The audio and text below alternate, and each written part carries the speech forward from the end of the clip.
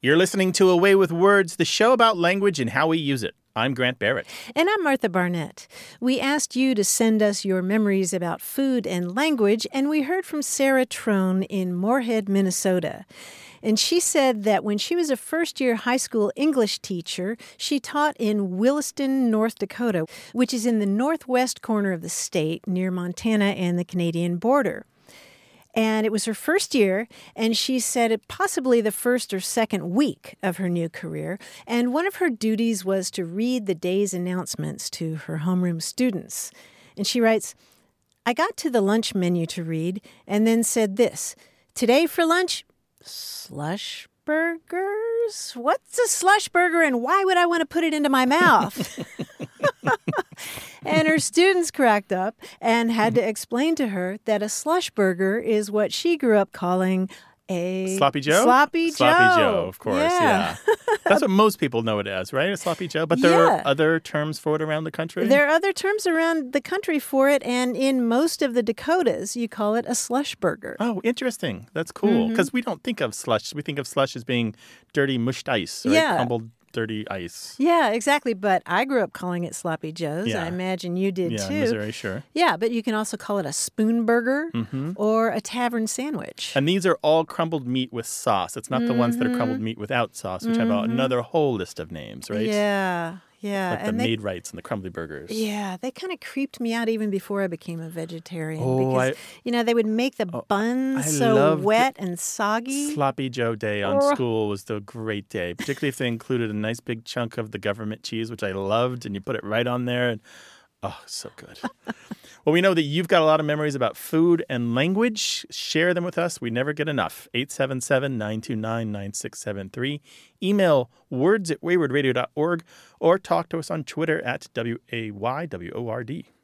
Welcome to Away with Words. Hello. This is Kathleen Mulligan calling from Ithaca, New York. Hello, Kathleen. Welcome to the show. Hi, Kathleen. I wanted to ask you about a phrase that my mother used to use. My mother passed away in 2016. She was born in 1924. And her favorite expression was, go fry ice, which she would say to me if I said, Mom, won't you let me have this pretty necklace of yours or something? And she'd say, oh, go fry ice. And I used to ask her, Mom, what does that mean? And she'd say, well, it means go fry ice. So I never have heard anyone else use it, and when I heard your show on the air a couple of weeks ago, I thought, these are the people that can help me. That's such a frustrated mom explanation. It means what it means. I loved it so much that when she died, I suggested that we put it on her gravestone, but my siblings outvoted me on that. Oh, but that would be the one that everyone would come to see, right? That's right. That'd be the stone. That would be the stone that would become legend. And if you knew my mother, it was perfect. So you got outvoted on that epitaph? I did. Oh, my father's shoot. gravestone says, it'll be fine, and that kind of says everything about my dad. Really? So I thought it would be very funny to have, it'll be fine next to, oh, go fry ice. Well, it's one of those minced oaths that are similarly sort of absurd or impossible, like go fly a kite in a telephone booth or go jump in a lake or there's an old Yiddish one that translates as go whistle in the ocean, although there's a much naughtier version of that you might do it in an ocean. But the earliest use I've found of this, it probably predates this, but in 1929 there was this wildly popular serialized novel by someone named Ruth Dewey Groves, and it was in newspapers all over the country. And it was called Rich Girl, Poor Girl. And it's very dramatic. Murder and romance and racketeers and things like that. Pretty hair-raising stuff, really, for the time and place. Yeah, and there was a character in there who said, "Oh, bother, tell them to go fry ice." So I'm betting that I bet that's it. You think? Well, I can imagine my mother growing up and my grandmother reading something like that. And it was probably floating around before that. Yeah, but that's what we see in print. Right. And of course, my mom was, she was born in 24. She, wouldn't have been talking too much before, you know. Well, after it was 1929, serialized in the so. newspapers, it was published as a book. So the novel was around for a while, and the author wrote a bunch of similar books as well. She was in vogue for a while. Right. Oh, I bet that's it. Okay. Have you heard other variants like go fry an egg or go fry your face? No. I've never heard any other fry expressions besides go fry ice. Gotcha. I do want to say Martha mentioned minced oaths earlier, and the minced oath that we're talking about here is a synonym for bug off that begins with an F that we can't say on the radio. So it's possible that this is a very minced oath. It's kind of far removed from it, but it's a very polite version. Go fry ice. Okay. Wonderful. Okay. All right. Take care of yourself, Kathleen. Well, Thanks thank you for very calling. much. All right. Bye-bye. Bye-bye. Call us with your language question, 877-929-9673.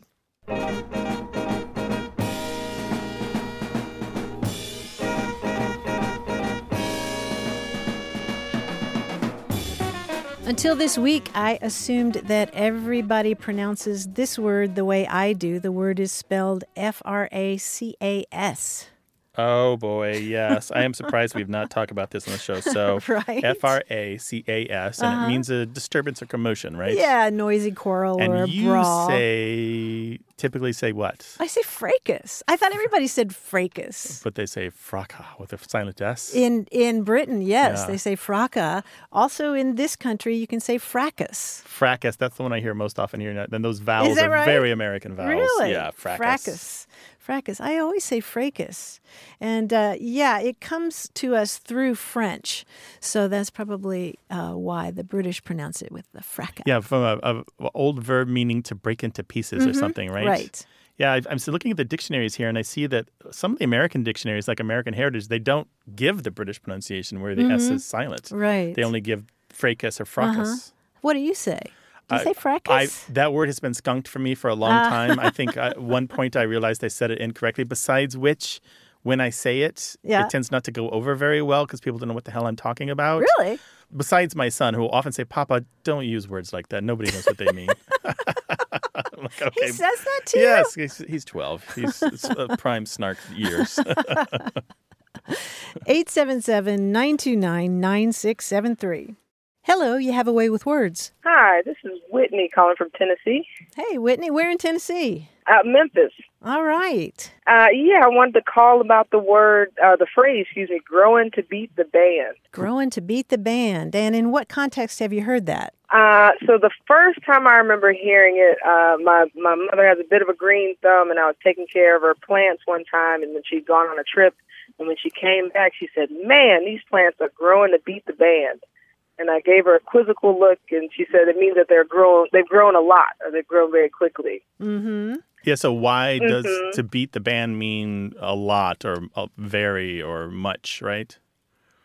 Right, yeah. And even where it comes from, because she told me an interesting story in my family where my great-grandmother, who was in Thunderbolt, Georgia, there were Geechee Gullah people that lived in the neighborhood, and she would take them sometimes, my family sometimes, to South Carolina to go to the Defusky Island. Mm-hmm. And that's where she picked up the phrase, and that's where my mother first remembers hearing it.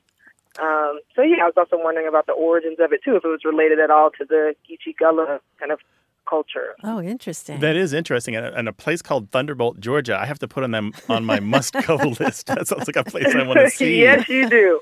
It's not a part of the Geechee Gullah culture or language. It's more general English. It's kind of a standard English at this point, dating from the late 1800s.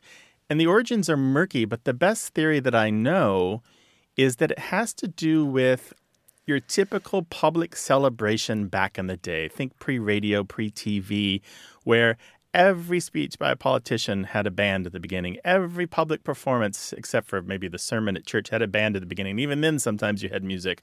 And so to beat the band means to get there before the show starts, to get there before the band starts, because when the band starts, you know it's underway. And originally, it meant to get in there early or first, and now it means to do it thoroughly or completely or all together all at once. But it also combines with what you might call this thing that English does really well, which is percussive emphasis, where we use words related to hit and to beat and to strike to indicate that something is good or is much or is just to emphasize it, like it's a whopping good time. To whop something is to hit it, right? But it's very much an Americanism. You will find it elsewhere in the English-speaking culture, but it's very much associated with the United States. And it's kind of fading because I think as we become an increasingly hyper-literate culture, these old expressions that don't have a lot of sense to them, we can't make out their origins or connect them easily to our own lives, we stop using them. And I think this is one that's going. Yeah, that would make sense. That makes perfect sense. Thank you, Whitney. We appreciate Great. your call. Well, thank y'all so much. Have a good day. You too. Yeah, Take take care, Whitney. Bye-bye. Okay. Is there an expression that your family uses that you're curious about? Call us 877-929-9673 or send it to us in email. That address is words@waywardradio.org.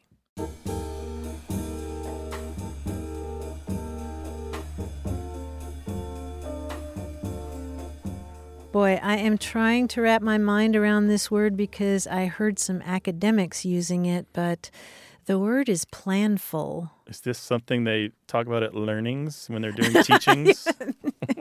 Yeah, maybe. They were talking about it in a very positive way, saying this person is planful. Full of plans? Full of ideas? And methodical and yes, thinking ahead. They're planful. Yeah, and apparently this is a word that is being used more and more. I won't use it, but I appreciate that it conforms to standard English morphology. It's a perfectly good way to make a word. It's comprehensible when you hear it. If you read it, you would know what it meant, but it's not for me, I don't think. Not for me, but let's give it a few years. Yeah. I think it may stick around. The reason I said learnings and teachings is because those are two education words that I will never use those. Oh, yeah. They're just not for me. I didn't need to make those into count nouns in that way. 877-929-9673. More about what we say and why we say it as A Way with Words continues.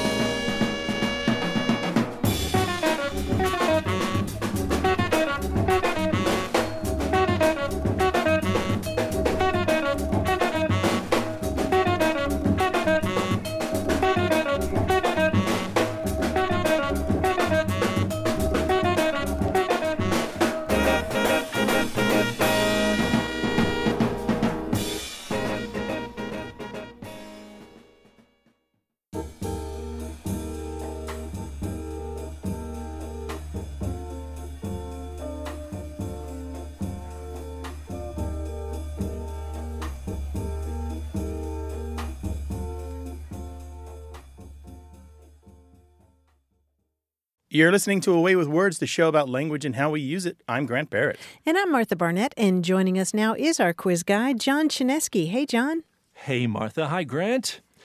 This quiz this week is about size. Now, you've mentioned before, I am 6'5". I'm over 200 pounds. Kind of a big guy. I like big things.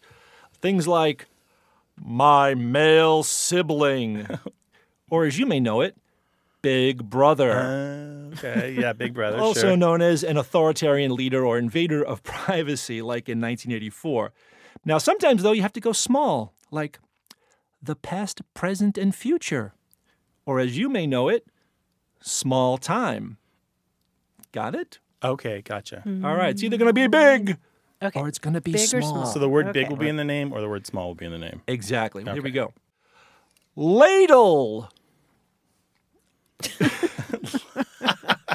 That's such a non sequitur. True. Big spoon? Big...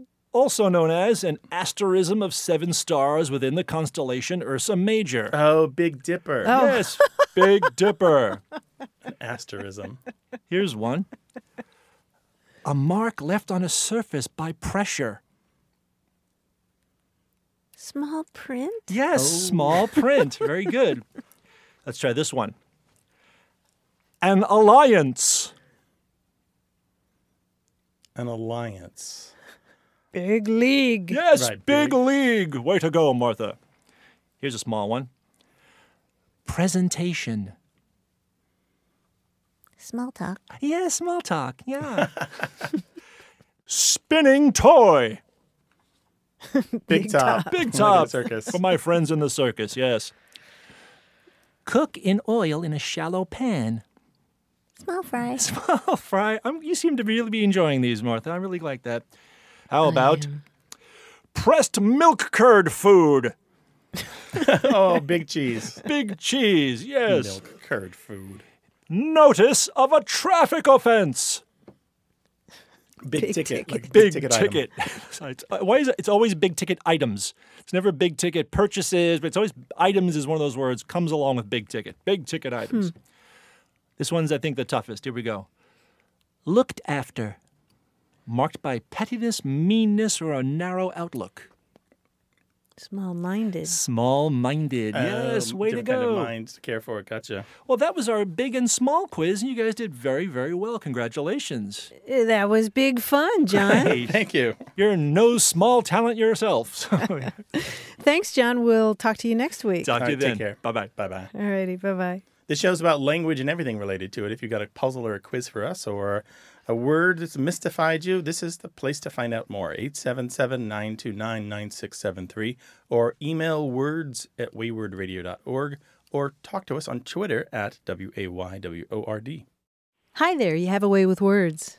Hi, this is Duncan from Brooklyn. What can we do for you, Duncan? Yeah, well, I had a question about kind of Brooklyn slang and New York slang. I originally grew up in California. Mm-hmm. I was like having a conversation about slang with some of my friends from college, and someone brought up the fact that you can say dumb, meaning really, and brick, meaning especially cold. And so just sort of asking if I were to say the phrase to them, it's dumb brick outside, would they know what I'm talking about? They said, that's something we heard all the time. And I was like, wow, if I heard those two next to each other, I would have no idea what they were talking about before learning that from them. So my question was sort of like just about the origin of that, but also like examples of two slang words popped right next to each other that would kind of make you go like, what on earth is this person talking about?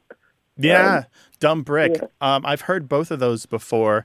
Let's treat them separately. Brick is the most interesting of the two. Brick to mean cold is going to mystify most of our listeners. They've just never heard it unless they do know something about New York City slang. I know it's been around for at least 20 years. I've got written records of that, but I have no doubt that it's older than that. But it's a classic New York slang word that isn't really associated with one particular generation, so it doesn't die, which is pretty cool. Sometimes when a slang word comes on too strong and too quickly, it's associated with one era and it sounds dated or unfashionable pretty quickly. It's not so with brick. Here we are about 2 decades on and it still has legs and still's got a life, so that's nice. But dumb as a intensifier or something you use as an emphatic, that goes back at least 200 years, maybe 300 years. And it started as a euphemism for damn, D-A-M-N. And you can find it in the 1700s. So talking about somebody being dumb rich, meaning very rich. Isn't that interesting? That is interesting because it sounds so contemporary, like, informal. Right? Yeah, it sounds sounds like something. Because I know people also use stupid for that reason too. Like if it's stupid cold outside, I've heard that before. Mm-hmm. Yes, stupid as an intensifier, as an adverbial intensifier, is got at least 30 years on it. I wouldn't be surprised if I really looked into it. I could find it in probably early hip-hop songs in the late 70s, early 80s. I would not be surprised at all. Totally. And it's funny too. It's funny you say that it's New York specific. Like I told my sister I was going to be talking to y'all about this word, and she was like, "Are you sure that my friend didn't tell you this?" Because I specifically remember having this conversation with someone from Long Island. And I was like, no, my friend told me this. So it was nice to be justified that it wasn't just like something my friend made up. Yeah, that's pretty cool. Yeah, so it's a very New York thing to brick meaning cold.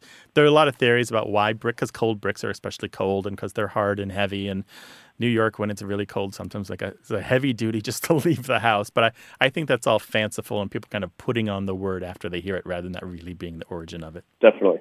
Thanks for calling, Duncan. Really appreciate it. Hey, no problem. Thanks for talking to me. All right, take care. Bye. Bye-bye. All right, bye-bye.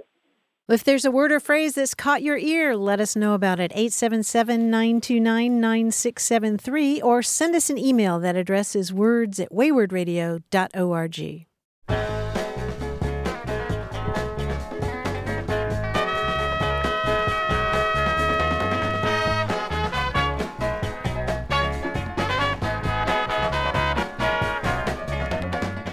a couple of bits of industry jargon recently. Wigging and gag.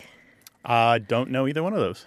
Wigging is a film industry term, and it refers to male stunt performers standing in for female actors by putting wigs on and doing the stunt instead of hiring a woman. Does Right. that make So sense? you've got an actor who needs a stunt done. Their actor's not going to do it themselves.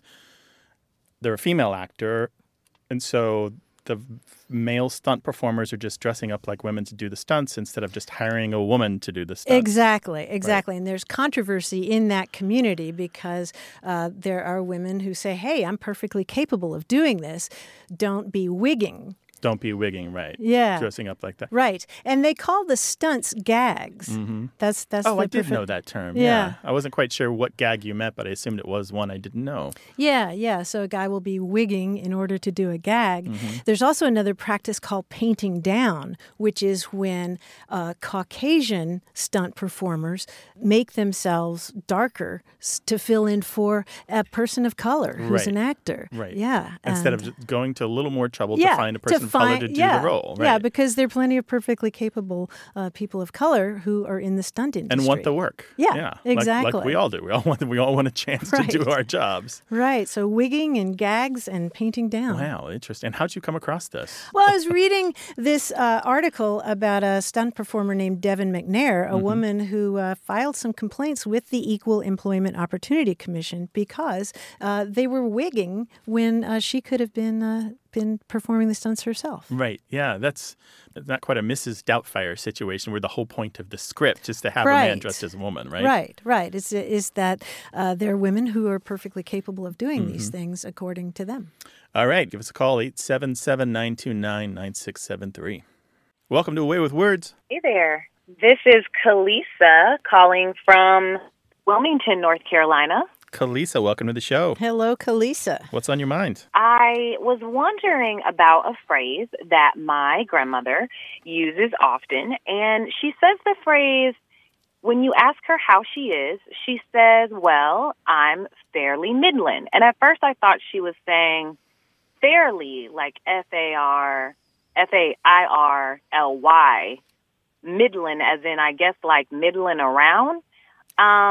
But I learned that that's not really what she's saying, and I wanted to know, first of all, what is the full phrase, and where did that come from? Because I've heard several different things about the history of it. So she says fairly middling? Well, it sounds like she's saying fairly middling, but then I learned the phrase is fair to middling. So it comes from, like, farm workers or cotton picker workers, and that's how they graded the cotton, I guess. I don't know, but it always sounds like she's saying fairly middling, like barely getting by is what I assumed she meant. Yeah, the much more common expression is fair to middling. And as you suggested, it comes from the old system of grading products, agricultural products like livestock, like sheep or cotton or something like that. And there were all different ways of classifying those goods. I don't know why they didn't do it on a numerical basis or something. But yeah, there were different categories like fine, fair, middling, ordinary, and then even more specific ones like barely fair or strict middling fair. And so when people say I'm fair to middling, what they usually mean is I'm about average. Although some people say fair to middling and they mean I'm not feeling so well. Yeah, negative. Midland, by the way, just for everyone, is we're not pronouncing the G at the end, but it looks like middling, middling, middling. Yeah, and we often get calls from Texas where people are saying, I've heard this expression fair to Midland, and they're thinking of Midland, Texas, but it's not that. It's so it sounds like she's using another variant of that. Yeah, because middling can exist on its own as an adjective. There's plenty of uses of it in historical record going back well into the 1800s, and it just means average, or right there in the middle somewhere. Okay, that's so interesting. And it's interesting how people put their own spin on it, because I've heard several of my grandparents use it where it sounds like they're saying fairly or fair to.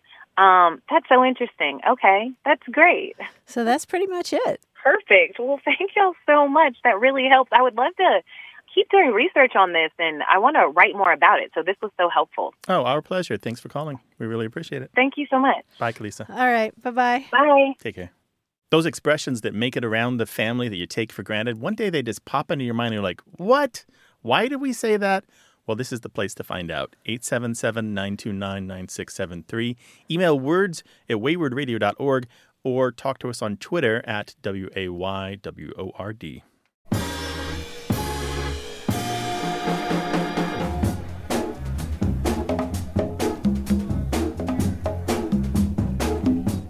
Found another Turkish proverb I really like that translates as a fava bean doesn't get wet in somebody's mouth. Can you guess what that means?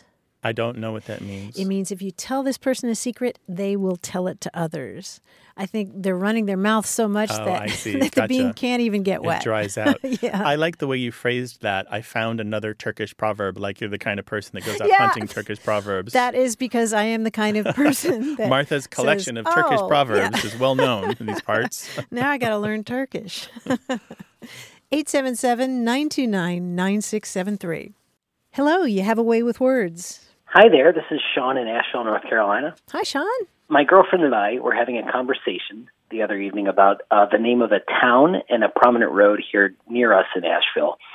And the name of that town is spelled Leicester.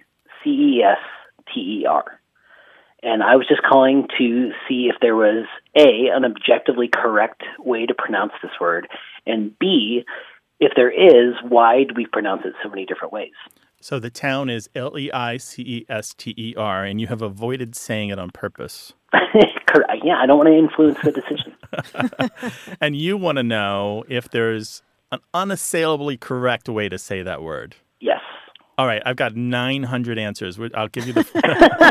All right. Sit down. That's what I expected. The first thing is when we talk about place names, the answer is no. There's no one way that all the different places that are called that same thing, there's no rule on that. We've talked numerous times on the show about how people can't pronounce Versailles as Versailles and Paris as Paris and just a ton of different place names that are Charlotte or Charlotte and just different.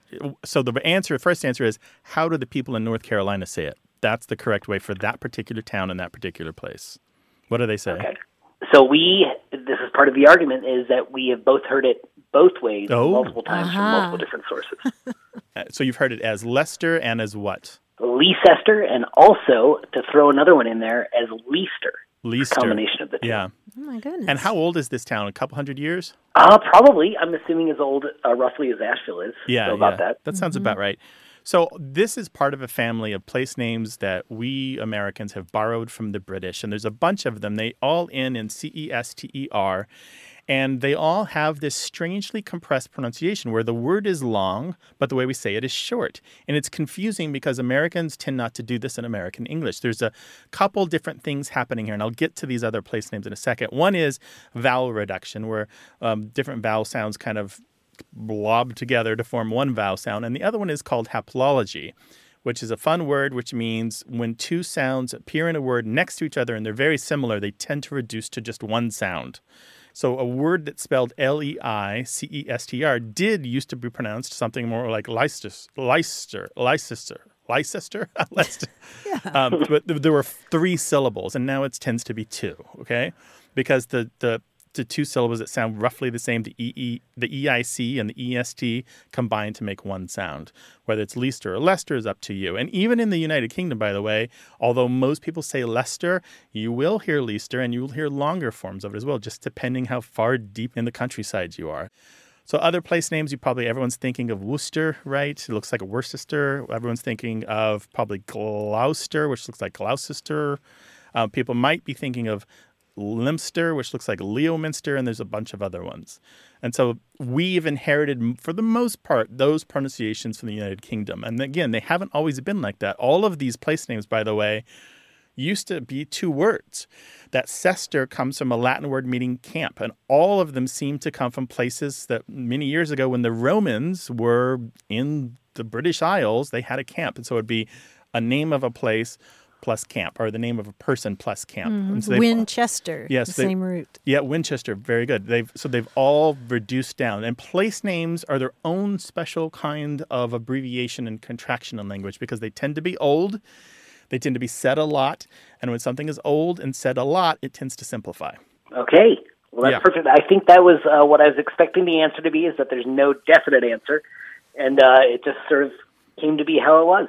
So if you really want to get to the heart of this, go down to where the old men hang out and they're in front of the barbershop, or the old women hang out in front of the beauty salon, or the bench outside the courthouse, or whatever the equivalent is there in Leicester, and ask them. Talk to the folks who've been there for 50, 60, 70, 80 years, and that's probably your best bet. All right. Well, that sounds great. Thank you guys so much. Thanks for calling, Sean. We appreciate it. Thanks for calling. Bye-bye. Bye-bye. All right. Bye-bye. 877-929-9673.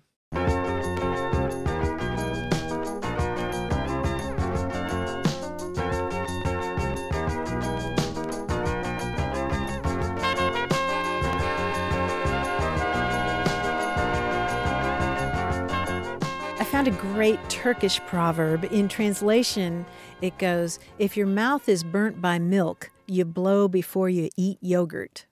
Right. It's a burned once. Yeah. Right. Yeah, or burned child fears the fire or something Burned like child that. fears the fire, yeah. But if your mouth is burnt by milk, you blow before you eat yogurt. That's absolutely true.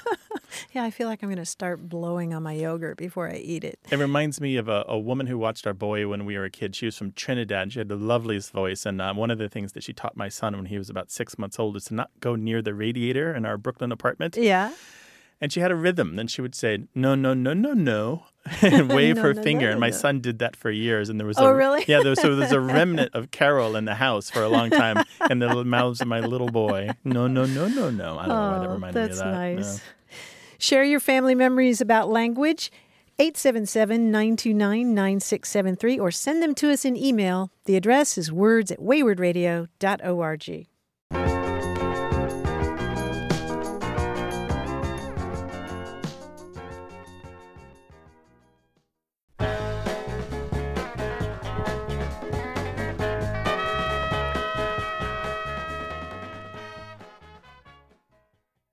You're listening to A Way with Words, the show about language and how we use it. I'm Grant Barrett. And I'm Martha Barnett. We had a voicemail from Jason Schrader, who said that his great-grandmother grew up in the tiny town of Correct, Indiana. Correct, Indiana. Spell like you might think. Correct. Correct. Correct, Indiana. And he wanted to know why it's called Correct, Indiana.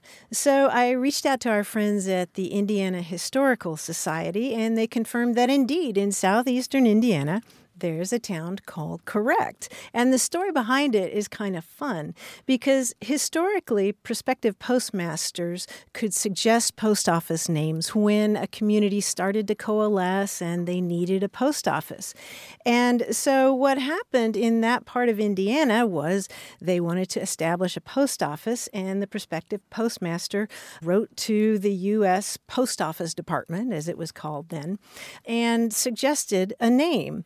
Now, this was in 1881, and that was the year of the Great Comet of 1881. There was this spectacular comet that could be seen in Indiana. And so he thought, well, gosh, that'd be a great name, Comet. So he writes this on the form and sends it to the post office department. But the post office had a hard time reading his handwriting, so they returned it back to him with a card that said Comet on it, asking him to confirm, is that the name you want? And instead of saying, yeah, I want to call it Comet, or yes, that's right, he wrote correct and sent it back. And so they thought, oh, we got it wrong the first time. They don't want to call it Comet. He wants to call it correct. Well, that's a little bit weird, but okay.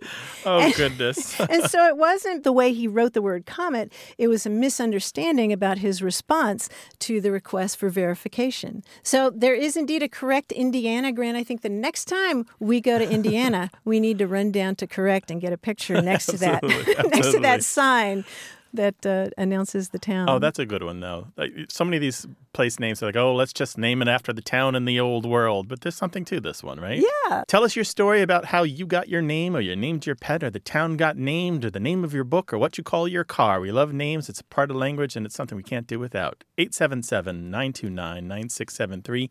Email words@waywardradio.org, or talk to us on Twitter at WAYWORD. Hi there. You have a way with words. Yes, good afternoon.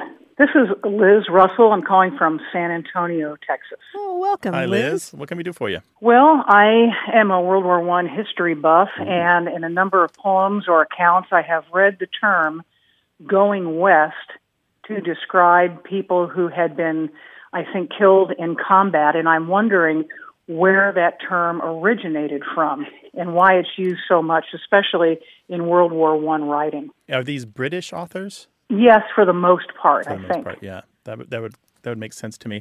Do you have any lines that you can recite for us where they use "go west" in this way? No, I'm sorry, I don't. That's okay. I have a number of books of poetry or letters, especially, and I am just guessing that it was a general euphemism, maybe just a slang from that time period. Yeah, it's much older than that. But yeah, for a long time, "go west" was almost... There's two ways it's been used. Literarily, like you're talking about in poetry and so forth, and prose. But also culturally, it's very strongly allied with Scotland and Ireland when we think of all of the British Isles put together. It's far more common in the writings that you find there. And it typically is believed to come from the idea that the sun goes down in the west. The end of every day is the sun setting in the west. You can use the obvious metaphor of when we set our own sun, we are going west, when our lives are over. There are some other kind of fanciful theories about the walk to a hanging place being westward of the main town, but I think that's not true. And there's another one that has something to do with whist, the game, W-H-I-S-T. That one definitely is not true. So generally, it's just an elaboration on the idea that the sun sets in the west and the death of every day is like the death of every man and woman. We go west when we die. Well, that explains it. I've also, they talked about that in that J.R.R. Tolkien movie, like they talked to the elves going west. So a number of times I've heard that just as a reference. And so I was just curious about it. Well, thank you for answering my question. Yeah, the Tolkien comparison is very important because he is, by the way, the reason that I'm here on the show today and that I'm involved in any kind of language-interested topic at all.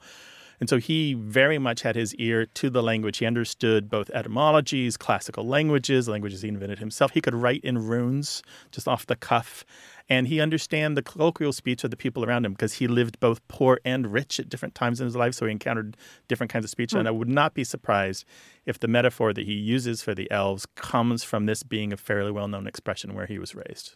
Hope that helps. It sure did. Thank you so very much. Thank you. Take care now. Okay. Bye-bye, Liz. Bye-bye.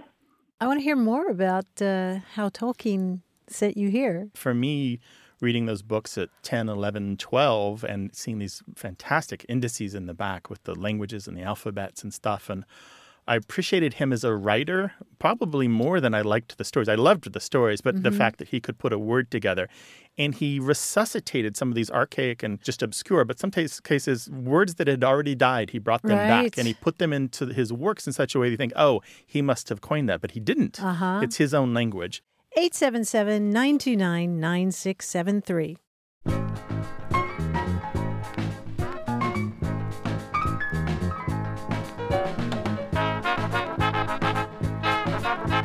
You remember our conversation a couple of weeks ago about the expression "little pitchers have big ears"? Yeah, don't say stuff around kids if you don't want it repeated. Right. That prompted an email from Cheryl Taylor in Chicago who wrote, "My friends and I would simply say, 'corn,' when we thought someone was listening in on our conversation." Big ears of corn. Yeah. She said the first time my friends said it, it took a minute for it to sink in. That's funny. Big ears of corn. Right. Corn. Yeah. We also heard from Celeste Lux, who lives in Nebraska, and she said that her understanding of it was little pishers, like the Yiddishism. Little pishers, P-I-S-H-E-R-S. Yeah, I could see how that would be a variant of it, right? Gotcha. Yeah, possibly. 877-929-9673. Hello, you have a way with words. Hi, good morning. This is Dennis Corcoran calling from New Smyrna Beach in Florida. Hi, Dennis. Welcome to the show. Hi, Dennis. I'm calling with a question about a word I can't remember. It signifies the interval between the end of something like somebody's life or an event and the death of the last person who has a meaningful memory of that something. What is that word? Let's recap that. So it's a word for an event that happens, the interval between an event that happens and when the last person dies who remembers it. Is that right? Yeah, that's correct. And you saw this or heard this someplace? I read it in a magazine article that I can't remember and can't find. Okay. Did you read it a long time ago or recently? Last summer. You know, the only thing that I can think of that's even vaguely related to this is an East and Central African concept known as Sasha and Zamani. Would it have to do with that, I wonder? No, the word I remember sounded vaguely Latin. Vaguely Latin. Okay. So it's not like a memento mori, right? Reminding of you of that death is coming for us all. It's nothing like that, is it? Yes, it's in that vein. Okay. Oh, I don't know what that would be. The only thing that I can think of that's even vaguely related to that is this African concept of Sasha, which is the spirits or ancestors that are kept alive in the thoughts and hearts of people who remember them. And then Zamani, which is where our ancestors recede when they're no longer remembered by the living. So, for example, if the last person who can recall an ancestor passes away, then that ancestor also passes into the realm of Zamani.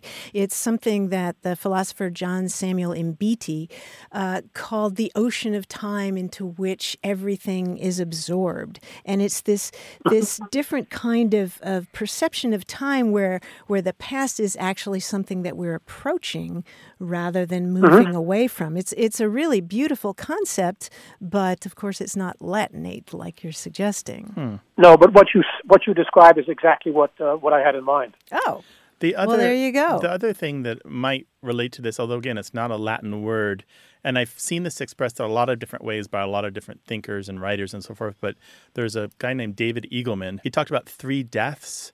The first about the body dying, the second is when we're buried, and the third is when we're forgotten. So I could see calling what you're talking about the third death, that when that last person goes who remembers a thing or an event, a person or place. Yeah, that works. Very interesting. I wish I could come up with that word for you, but I can't. But I like Martha's description of the African tradition. Yeah, you want to spell those for us, Martha? Yeah, Sasha is spelled Sasha, and Zamani is Zamani. And there's a lot more about this in John Samuel Mbiti's book. He was Kenyan born, and he wrote a book in 1969 called African Religions and Philosophy. And I think it's such a gorgeous concept to think about time that way. It's not linear the way the Western thought puts it typically, right? Right. That you as you age, you are advancing towards the past. Yes, toward the great vault where collective human history exists. Interesting. And his last name is Mbiti, M-B-I-T-I, right? So I hope that helps, Dennis. It certainly does. And we'll look around for a Latin term for it, too. Maybe there's some Latin about third death or something. And we have like a lot of well-read readers. If they read the same thing you did, we're sure to get emails about it. All right? Okay. Thank you so much. This has been very interesting. Thank you. Take care, Dennis. Bye-bye. Yes. Bye-bye. Well, maybe you know the word for the interval of time between the date of an event and the death of the last person who remembered it. Give us a call, 877-929-9673, or send it to us in email. That address is words@waywardradio.org, or hit us up on Twitter. Our handle is Wayward.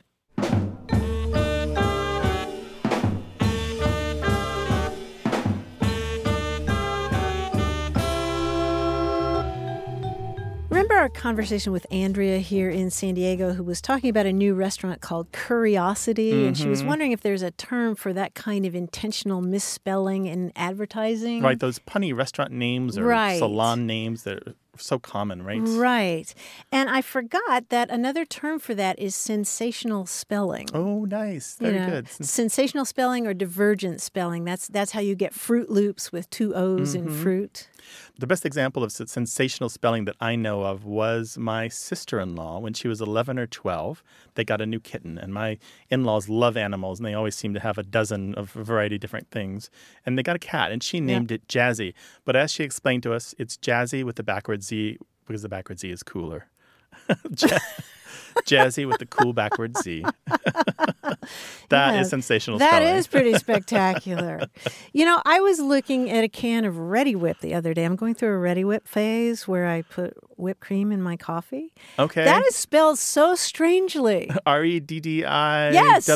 Is there an H? No. W-I-P But with a hyphen? you knew about the two Ds? We were talking. I had my phase already. But you're in a Ready Whip phase. What comes next? I don't know. You're going to start getting all these coupons in the mail now. Oh, I hope so. I bet your Facebook ads are real fun. Gosh. 877-929-9673 is the number to call to talk with us, or send your comments about language to words@waywardradio.org. Hi there, you have a way with words. Hi, this is Chelsea Northrop. Hi, Chelsea. I'm calling from Binghamton, New York, and I would like to know about the phrase heavier than a dead minister. My husband uses it frequently, but neither of us understand why a dead minister is so heavy. So, Chelsea, just to repeat, you're from where in New York? Binghamton, New York. Binghamton, New York. Gotcha. And your husband says heavier than a dead minister? Yeah. Meaning very heavy or heavy beyond all belief? Yes. Very, very heavy. Very, very heavy. Wow. Does he have any idea where he picked that up? Both of his grandfathers are from near Watertown, New York, and they both used it. Mm-hmm. So he learned it from them, I guess. Is this said with kind of jocularity, or is this a serious thing? It sounds might be slightly humorous to me, although it's morbid. I think it is humorous, but he uses it whenever he talks about something really heavy, and so did his grandfather. We're talking like a refrigerator or a piano or something like that. Like a dead cow, yeah. His grandfather was a dairy farmer. Yeah. Wow, and how does he feel about ministers? I don't know. They were both relatively respectful and religious, so I don't know how they feel about dead ministers. Uh-huh. It's not exclusive to your husband or his family. It had some history to it. I find uses of it going back to the 1800s. It pops up first, as far as I can tell, in print in a Kansas newspaper. There's somebody who's claiming that they were a slave raised in Kentucky, and they write, "At the log rollings of my state, someone attacking a large oak log would say, 'This is heavier than a dead minister.'" And this writer is using this in comparison to a political foe who apparently is very huge and perhaps is the kind of person who has lived off the fat of others' labor. And so a lot of the uses that I see of heavier than a dead minister, and sometimes it's dead preacher or dead priest, a lot of the uses seem to be suggesting that they're overweight because they don't do real work. They're not from farm stock. They're not out there tending to the cattle, and they're not there working in the fields, and they're showing up at other people's houses for dinner every night, and eating, the best pies and the best meat and so forth. And, this fits into a long tradition of poking fun at the clergy and the church in Europe, where often the priests would be well-fed. There's an Italian pasta called strozza preti, which it literally translates as priest stranglers. And the idea was that a priest would come to your house at dinner time or lunchtime on Sundays, and this would be a kind of pasta that you could fill them up with. Or, of course, there's the sweet eggy dessert from Portugal called barriga de freira, which means nuns' tummies. It was a reference to the idea that nuns were better fed than other people who weren't connected with the church. So a lot of this isn't about wanting ministers to be dead, and it's not about imagining a dead minister. It's just talking about them as big people, larger than your average folk. Very interesting. So, Chelsea, that's what we know. So it's got some history to it. It's about overfed clergy. Thank you. Yeah, our pleasure. Thanks for calling. Thanks for listening. Yep, thank you very much. Take care. Bye. Bye-bye. Bye.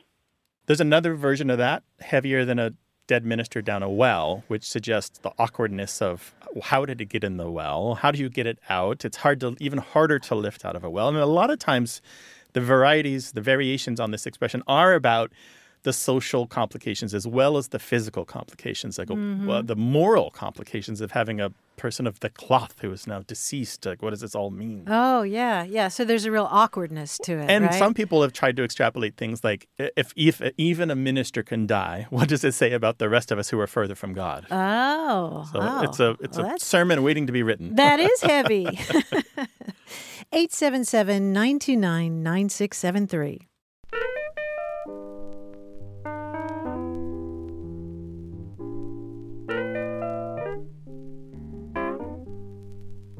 I just learned the word porkies. You probably know it Oh, from... yeah, lies. It's a rhyming slang. Yes, it is. It's British rhyming slang. Also used in Australia. Okay, right. And if you tell a porky, you're telling a lie because lie rhymes with pork pie. Right.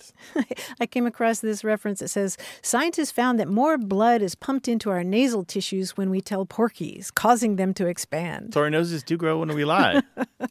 According to this article. That's interesting. That's the kind of stuff I read. Hit us up on Twitter, WAYWORD.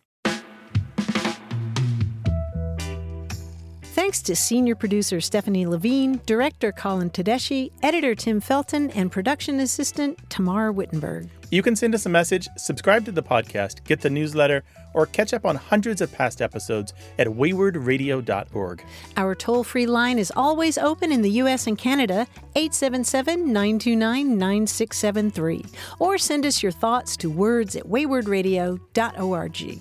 A Way with Words is an independent production of Wayward Inc., a nonprofit supported by listeners and organizations who are changing the way the world talks about language. We're coming to you from the Recording Arts Center at Studio West in San Diego, California. Thanks for listening. I'm Grant Barrett. And I'm Martha Barnett. Until next time, goodbye. Bye.